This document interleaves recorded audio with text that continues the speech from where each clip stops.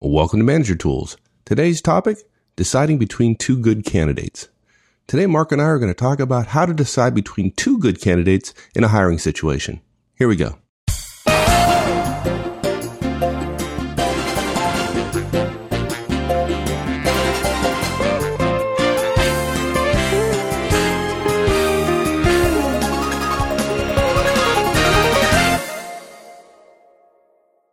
Is it true on this cast that we're going to tell everyone who's trying to decide between two candidates whom they should pick? Is that what we're going to do today? Yeah, definitely pick the shorter one, right?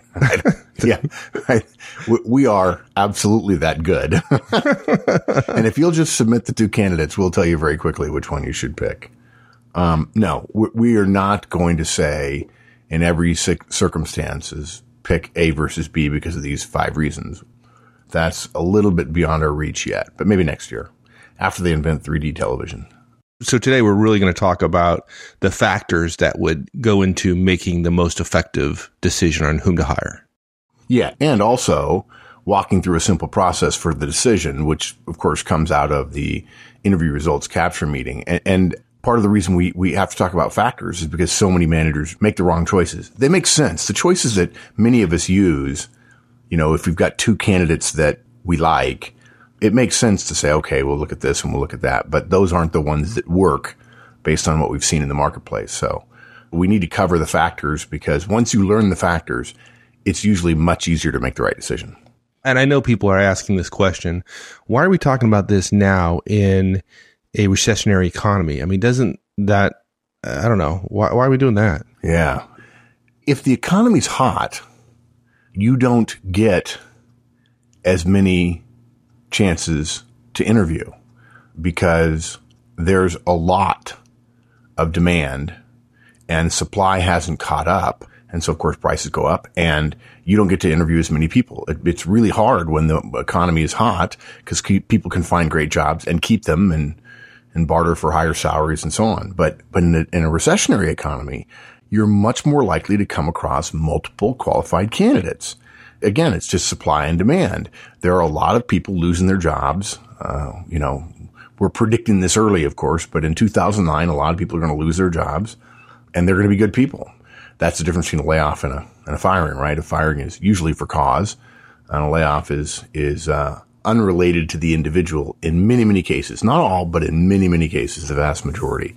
And so there are good people that would not normally be on the market simply because companies are admitting to overhiring sometime in the past. So the talent market has a high supply, which means there are more applicants for, in a recessionary economy, a lot less jobs. And so you're going to end up with this situation more often in a down market. Good. So just the old supply and demand curve. There is a supply and demand curve for talent. There's a macro one and there's a micro one, and they are different. And it depends on where you are. It depends on geography. It depends on the company. It depends on the industry. But if you spend a little bit of time thinking about it and paying attention to numbers of people who come in for interviews and number of resumes and so on, you can get a pretty good rough estimate, sort of a proxy for how the talent market is affecting your company and in your neck of the woods. And it takes a couple of years to get it, but once you get it, it helps you a great deal in terms of making decisions about hiring and growing your organization and how many new sources you have to create based on where you think the supply and demand curve are at that particular time. Good. Okay. So we're going to talk about today a set of factors to help decide between two good candidates in this hiring situation. And we're going to talk a little bit about a process for getting to the decision. So what are the key points we're going to cover today? We have 5 key points. The first one, we're going to go in a little bit more detail than we perhaps normally would. Okay, I take that back. We're known for detail. The first thing we're going to do is we're going to do a refresher on the interview results capture meeting. We're going to go into a little bit more detail on it than we did in our original cast because we want to talk about interviewing against the standard, about not asking for comparisons, the fact that you get to make the decision. Other people are giving you recommendations, and the importance of asking for that yes, no, hire, don't hire versus getting people's rankings. And then 2, 3, 4, and 5 are really simple. When it comes to hiring, it really is your call. And that's a mistake people make when a lot of people interview. And the 3 specific recommendations relative to choosing between two good candidates is you always weight the core responsibilities more heavily You weight your team fit more heavily. And despite what many managers say and think and act upon, you tend to reduce the weighting of the importance of future abilities. Too many managers think, well, if I've got two people who are qualified, I should look at who has the best future. And in fact, there's no evidence that any of us are terribly good at predicting the future of any candidate we hire. Good. Okay. So the interview results capture me. Now, we did this cast, back in beginning of April, May 2008, something like that? Yes. Yeah. It was early half of the year. Yeah. And a lot of folks have told us that they really think it's one of those classic manager tools cast, in the sense that nobody does it, but those managers who have figured it out really, it works. It works, right? They find that they hire much more effectively. They get much better people, and they have less of the, I hired this person, but really I wish I hadn't. Now I'm stuck. You know what it is, I think we can call this a foot dragger cast, interview results capture being a foot dragger cast, because it's one of those podcasts that follow the idea that so many of us have a tendency to do when we're involved in some sort of process that we haven't been taught, that's not codified in very detailed ways at so many places. And the foot dragger cast goes by the idea, that name, because we put our best foot forward. In other words, we know it's important to give a good, tough interview. Many don't, but for those of us who do, that's great. But then we don't know what to do after that. And so it feels like after we're putting our best foot forward, we drag the other one behind it, which is not really a plan for success. And it's frustrating for you and I, because if folks knew this stuff, they'd be better. It's not hard to know this stuff. You may not believe in it, but this stuff works. And if you're not doing interview results capture, if you don't know what to do after you interview somebody, if you think the interview is the end all and be all, that's too bad, and we want to help. A lot of us know that we've got to interview fully and completely good. But some of us don't know what to do next. Right. And so the interview results capture meeting is really about laying out a process for managers to capture input from all the other interviewers, right, managers or not, regarding their experience with the candidate during their interviews. And this is the part I love. The very first thing, we're sitting in this meeting, we'll say we have 5 or 6 folks in the meeting room with us doing this interview results capture meeting. And the first thing we ask people to say when they outbrief their thoughts on the candidate is they start out with a hire, don't hire recommendation. Right. Which you don't find very often. It just concentrates the mind, right? Young people and people who are not experienced in talent processes and hiring and so on and talent development tend to go into the meeting and say, we're just going to chat about this person. And if somebody else gave them a great interview and says 3 or 4 things that really impress us, we're going to say, oh, okay, I guess you should go with him. But that, of course, tends to invalidate the time we spent with the candidate. And the fact that everybody knows they have to come in with a hire and don't hire recommendation concentrates one's mind. Absolutely. And another thing, it's also a developmental thing. Now, we have a future cast, it'll come out sometime in the next year or two, about how to have your directs interview with you for a position on your team. In other words, they will interview somebody who would become your peer or become their peer. And you can actually use the interview results capture meeting as one of their development processes, because if they interview 10 people, you can compare what their hire and not hire recommendations were against the hiring history of particular people and whether or not that person was successful. Yeah. A very interesting scorecard. Exactly. And look, since hopefully everyone has heard me say it a few times now, although still no one has sent me an email, that the most important thing managers do is hiring. Wouldn't it make sense the most important development you give your directs is teaching them how to hire well? Yeah, that's part of the reason for the interview results capture meeting. Okay, and there's one other point, of course. We do the hire and no hire. That's what we start with. And then we also ask every person at the meeting to talk about interpersonal fit, cultural fit, skills fit, and then technical fit. And the idea is, look, we hope everyone who's listening is using that process. We know it's not true, but we hope it. But knowing that it's not true, we want to touch upon a couple of unspoken points from that cast, because the interview results capture meeting is the place where you realize, wow, I've got 2 good candidates. And the interview results capture meeting teaches you that they're not just good because somebody likes them. They're good because they're good. And so we ought to be clear about the underlying purposes and perhaps invisible occurrence in the interview results capture meeting, and that's why we're covering it first. Yeah, exactly. And I think our first point, we've got to talk about the idea that folks get into one of these meetings and we do this kind of round robin, and we talk about who liked whom, and we compare each candidate to the other, and we really try to get a consensus as to who the best of those might be. That, in our experience, is a sure road to disaster. Yeah. When we interview, we always compare to a standard as opposed to fellow applicants. Now, look, this is going to break down for some of you because they're going to say, what's the standard? And I'm going to say, well, it depends on the individual interviewer. But look, here's the problem. Once you start comparing candidates to one another as opposed to a standard, we immediately start seeing candidates as being in a race. And it's normal. It's not wrong. It's normal. But what we want to do then is we want to pick a winner. And that is what we would call, in decision theory, a relative distinction. Okay? We're looking at who is better. Think about that for a moment. We're looking at who is better, and it's a relative distinction. Right. If you were looking for runners to run in a race, and it was me and 3 of my friends, and I was only slightly faster than them, that would be a really bad standard because we'd always lose, right? Right. You know, the best of me and my friends who can't run to save our lives, that doesn't make a good set of applicants. Yeah. Even worse, if you're using a relative distinction, remember that every interviewer is coming up with their own set of relative distinctions. It might be okay to use a relative distinction model if, in fact, there was one standard to compare them to, but there's not, because we're all measuring different things at different times with different questions in an interview, unless you're using a really effective interview creation model. And think of it this way. When you want to improve quality, one of the first things we all have to do when we want to improve quality is reduce variability. If all of our interviewers are using their own criteria, comparing candidates to one another and to our own criteria, we essentially have 2 criteria. And that's just more variability. And when you're talking about people, you might as well multiply any variability by, to the 3rd, 4th power, because it's people. And depends on whether or not we had a good phone call or text message or Twitter right beforehand. Not that we would send a tweet.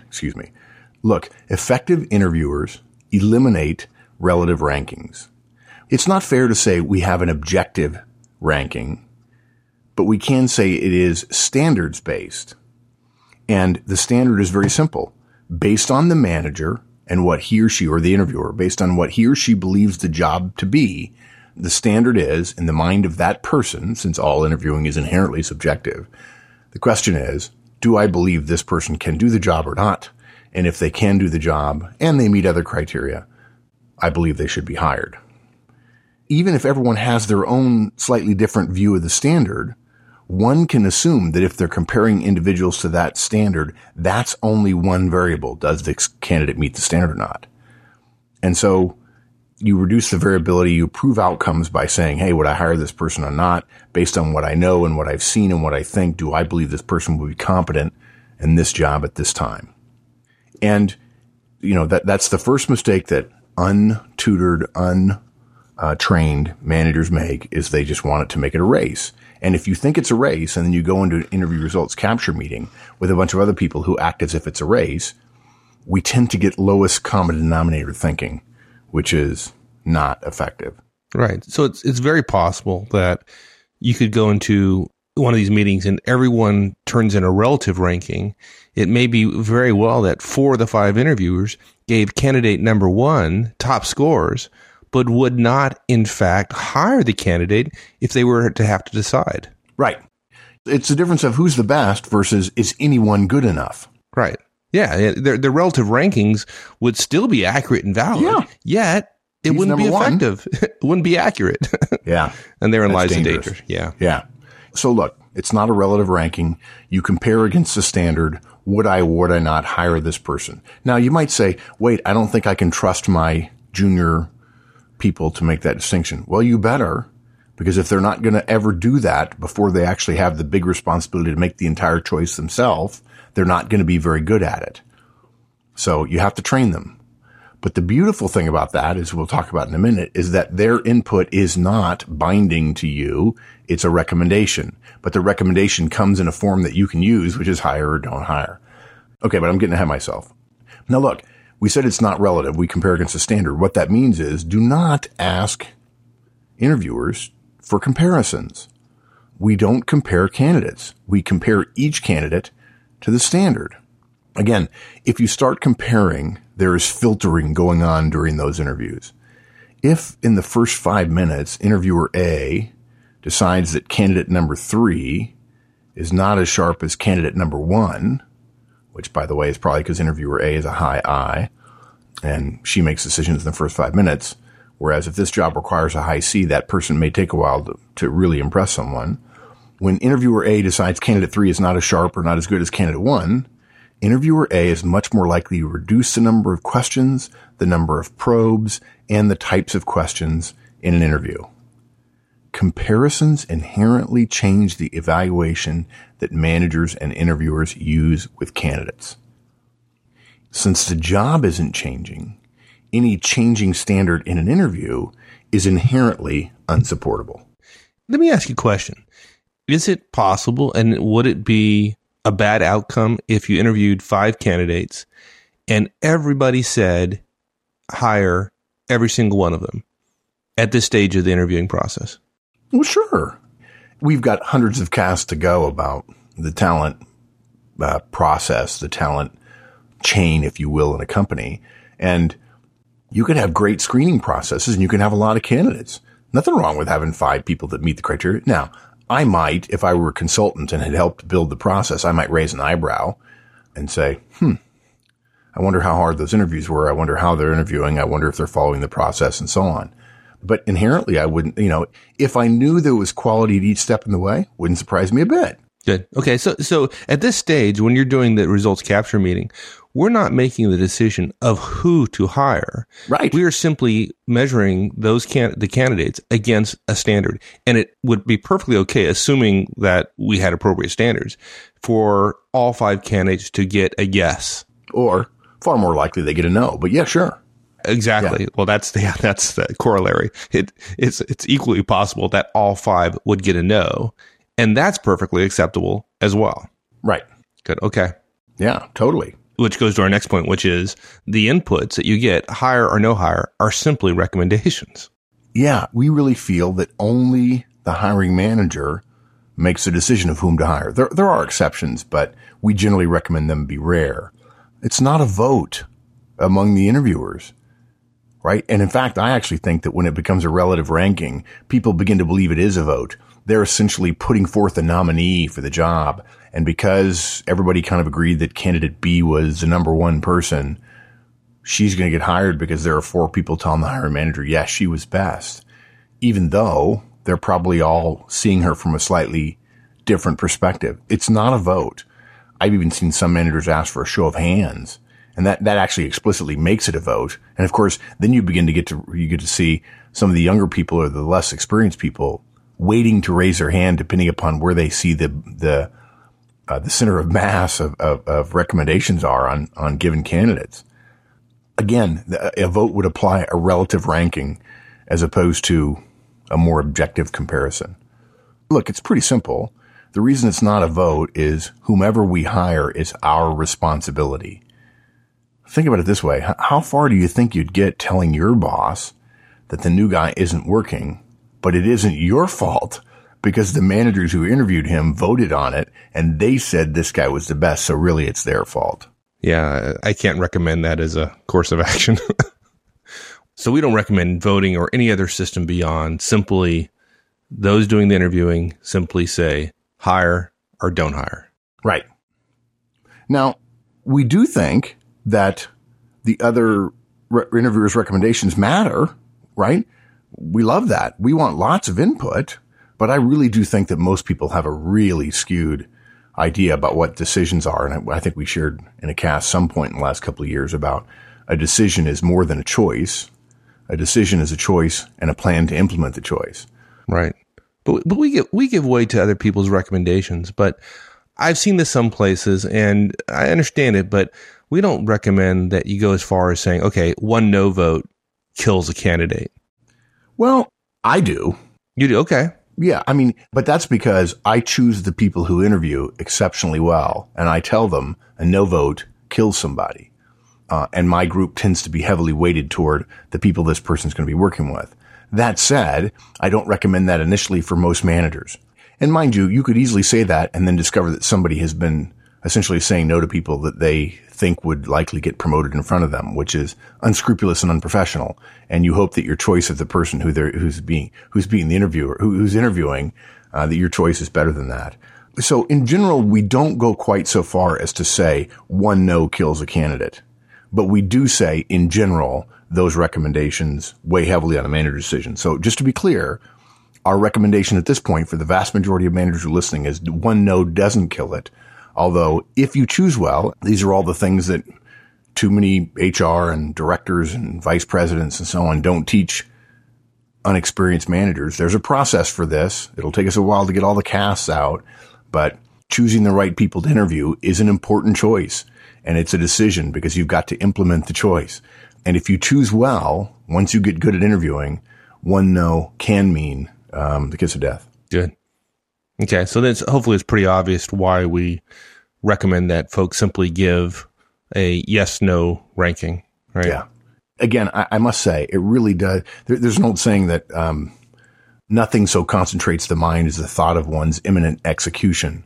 Nothing so concentrates an interviewer's mind as the thought of having to make a decision, having to make a clear recommendation, rather than just having a chit-chat about how much we liked or didn't like candidates. Right. Okay. Now, our point number 2 in this list is it's your call. Now, we've probably beat this to death, but it's your call. No voting, no pawning off the decision on somebody else in some process, the anonymity of this process where people voted, so therefore I'm not responsible. No, as a manager, you are responsible. There's one person alone that's going to be held accountable for the success of the candidate should you, as a hiring manager, decide to hire them. And that is you. Yep. And like we talked about earlier, some of us would go as far as to have a scorecard of those you've chosen to hire and those that you've given recommendations to hire and how well they've done, because one of the key talents of an executive is how well they recruit and hire. Yeah, we've talked before about the batting average, and we're gonna give you tools on how to improve that batting average in the future. Okay, so it's your call. Then the question becomes, right, what is a more effective way than what most of us are doing now to choose between two candidates who do, in fact, across the board, get higher recommendations? And that's really what the core of this cast is about. We wanted to touch on the interview results capture meeting because if you don't know that, if you haven't heard that cast, then some of these recommendations would tend to be easily misunderstood. Let's put it that way. So. Good. And the first mistake that many of us make is assume that once the hire criterion have been set, then we ought to look beyond our must-have list and start comparing candidates based on their abilities in some of the secondary and tertiary areas, kind of the nice-to-have list, right? Exactly. You found good, and now you want perfect, right? And, I joke often that the second rule of the Army is if it's stupid but it works, it's not stupid. Well, the first rule of the Army is you're not Superman. Right. And the bullets will not bounce off of you. And so consequently, and by the way, when you write job descriptions, and I think Wendy actually talks about this, there are managers who are really good at writing job descriptions that when she gets done, she writes them a note and says, I'm your kryptonite because Superman doesn't exist. And even if he did or she did, we couldn't afford him or her. And that's the job description you've written. So yeah, they want this and then they want this and they want this and they want this and they want this. And suddenly it's a $250,000 a year job. The simple fact is what really good interviewers do is when they have a couple of candidates or perhaps more, even 3 candidates that are really, really good, they look again at those candidates' comparison to the core responsibilities of the job. They double down their bet on the core responsibilities of the job, as opposed to saying, let's make it a race based on all the ancillary parts, the nice to have parts. Right. And that's our key point here, which is weigh core responsibilities more heavily. So for example, if you had 2 sales representatives and both seem appear to be quite competent enough to do the job, then some of us might be tempted to start looking at other things like financial analysis skills. Right. Because that may be a part of the job, right? Sure. Or collaboration skills or familiarity with marketing techniques, things, those nice to have things. And that is a kiss of death if you do that too early. Yeah. Because what happens is you choose a person. Remember, you got a hire or not hire recommendation, and then you got some information on their interpersonal skills, their cultural skills, their job skills based on the interview, and then also technical skills if those apply. It may very well be that when you look at them, you realize that both of them can do the job, but let's say candidate A is actually stronger at the core at being a sales rep in this case, but candidate B has all this other stuff. And so you say, well, they're both technically meet the criteria. So let's go for the stuff that probably wasn't weighted as heavily in the interview, right? That only I can see based on what I know about the details of the job that perhaps other people don't. And that nice to have stuff is just too often not important enough to make a difference, a distinction in a person's ability to achieve results early on when they're hired. Right. And no matter how many other abilities somebody has, if they get hired and they don't do the core of the job well, they're unlikely to ever get to use those other skills in their second or third year on the job because they're going to be expected to be doing well in the core. And if they're not doing well in the core, somebody's probably not going to give them a whole lot of other stuff outside the core. If you're a sales rep, you better put up numbers. And if you put up numbers, we might give you some marketing tasks. We might give you some analysis tasks. We might give you some collaborative responsibilities. But we won't give you those things unless you put up numbers. Yeah. Yeah. If you're looking for a third baseman, you want the best third baseman you can get, not somebody who's a good third baseman, but it's pretty good at second base too. Might be able to use them there. That doesn't work. Right. Exactly. Yeah. So put it a little bit more bluntly, effective managers review the core responsibilities of the job. After they have the couple of candidates, they look at they're both recommended. I think this person can do the job. I think we should hire them. They compare those two candidates. They drill down and they compare them against the core skill areas and determine who is better at the critical core parts of the job. In the example we mentioned a bit ago, candidate one may not have the marketing expertise, the financial analysis skills that the other candidate does, but he has consistently been a number one sales producer, is known for excellent client relationships, and is consistently ranked very high in margin percentage. And it is sales, margins, and customer relationships that are the core of this job. Look, both candidates can do the job, but candidate A in the day-to-day core stuff notably outperforms the other guy. And maybe B has this other stuff that A doesn't have, but it's unlikely that he'll get a chance to use it as quickly as A will. And you could probably train that stuff more easily than you can train the core stuff. Right. But even though candidate B has all that other, secondary good stuff that might come in handy someday if he proves himself, we're still going with candidate A. Yeah, because that word might is really, really big. Yeah. Good. Okay.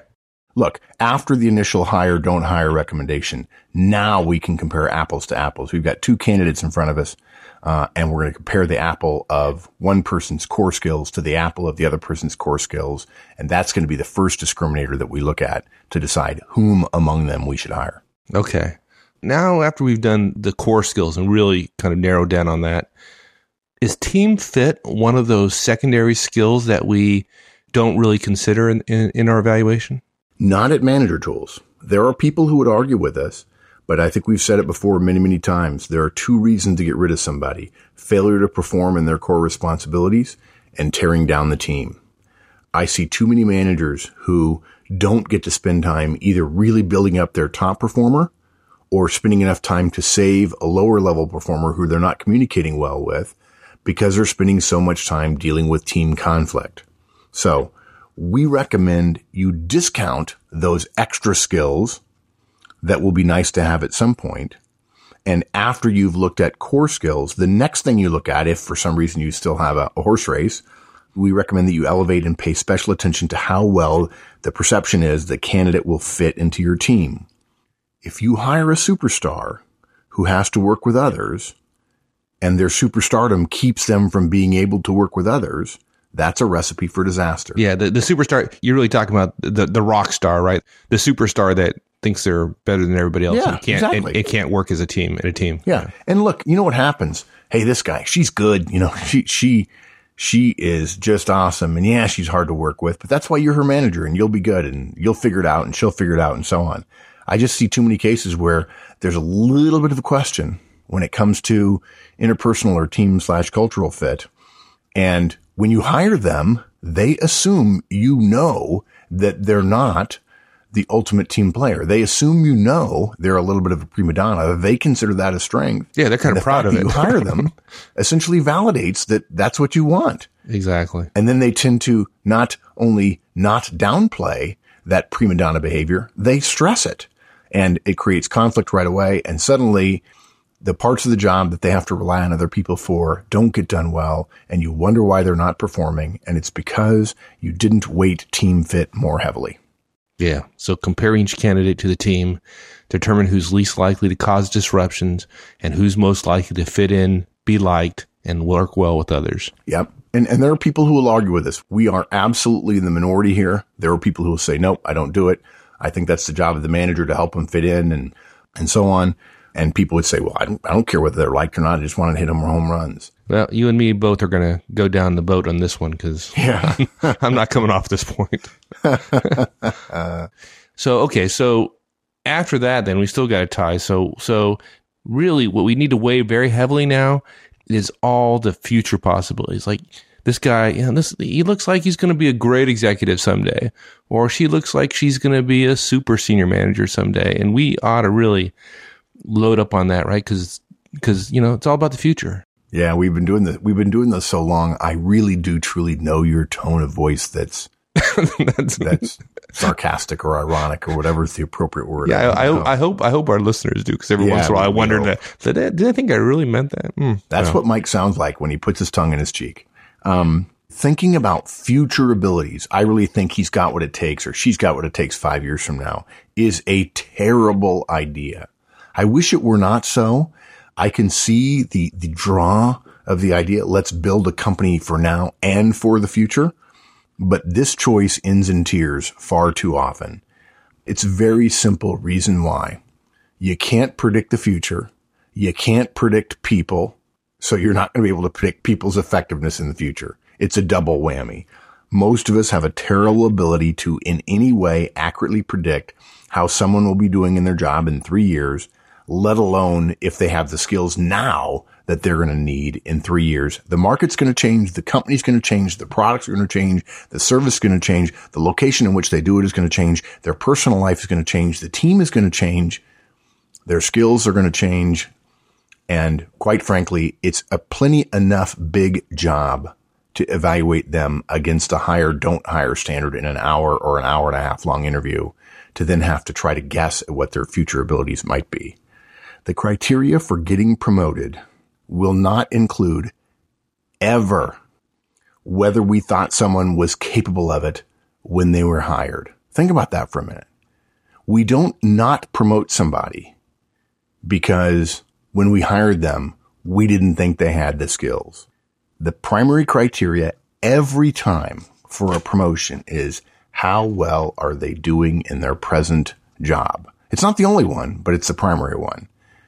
When we try to guess at the future, we fail most of the time. And don't make a bad guess about something we all know we're not really very good at. Don't make that the tiebreaker between two good candidates. Really, the only tiebreaker that matters is how well they do their jobs and fit in with others. Perfect. Good. Well, that's been my experience. That's for sure. Yeah. Good. Okay. So, you want to wrap it up real quick? Just summarize where we've been? So if you've not listened to the interview results capture meeting, please go back and listen to it. We skimmed over a lot of the process steps describing what happens in the meeting. We put out in the podcast the agenda for the meeting to make it as simple as we possibly could. And yet these points we made today were really additive to that. We touched on them, but we didn't delve into them as deeply as we did today in this cast. Please interview against the standard. And the standard is, I recommend this person get hired or not get hired. Don't ask other interviewers to compare. Remember that those inputs that they give you are recommendations and you could choose to go your own way. And it may be based on your interview or something else entirely. And that's why it's so important that we ask for that hire and don't hire ranking. remember, in the same way that other inputs are your recommendations, it's still your call as the hiring manager.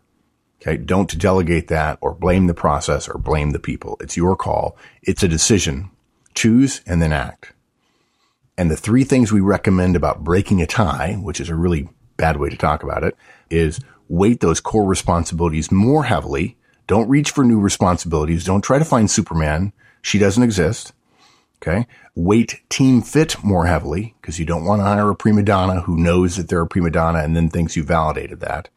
And then lastly, don't reach for their future abilities. Don't hire someone who's pretty good at the core job, but is really great in a future job, because all they'll ever be is pretty good in their job. And they probably won't ever get a chance to get the next job because you got to do this job good in order to get promoted. Good advice. Thanks, my friend. Thanks, partner. We'll see you. Bye. Bye-bye. Thanks, everyone. That's it. Hey, if you haven't been to the website lately and noticed that we announced the April 21st Dallas Effective Manager Conference, please check it out. We'd love to have you there for 1 full day of the Management Trinity. One-on-ones, feedback, coaching, and that silent partner delegation. Oh, and we also cover how to roll it out with your organization. It's going to be a full day packed with great information, and we hope you join us. In the meantime, we'll see you all next week. So long.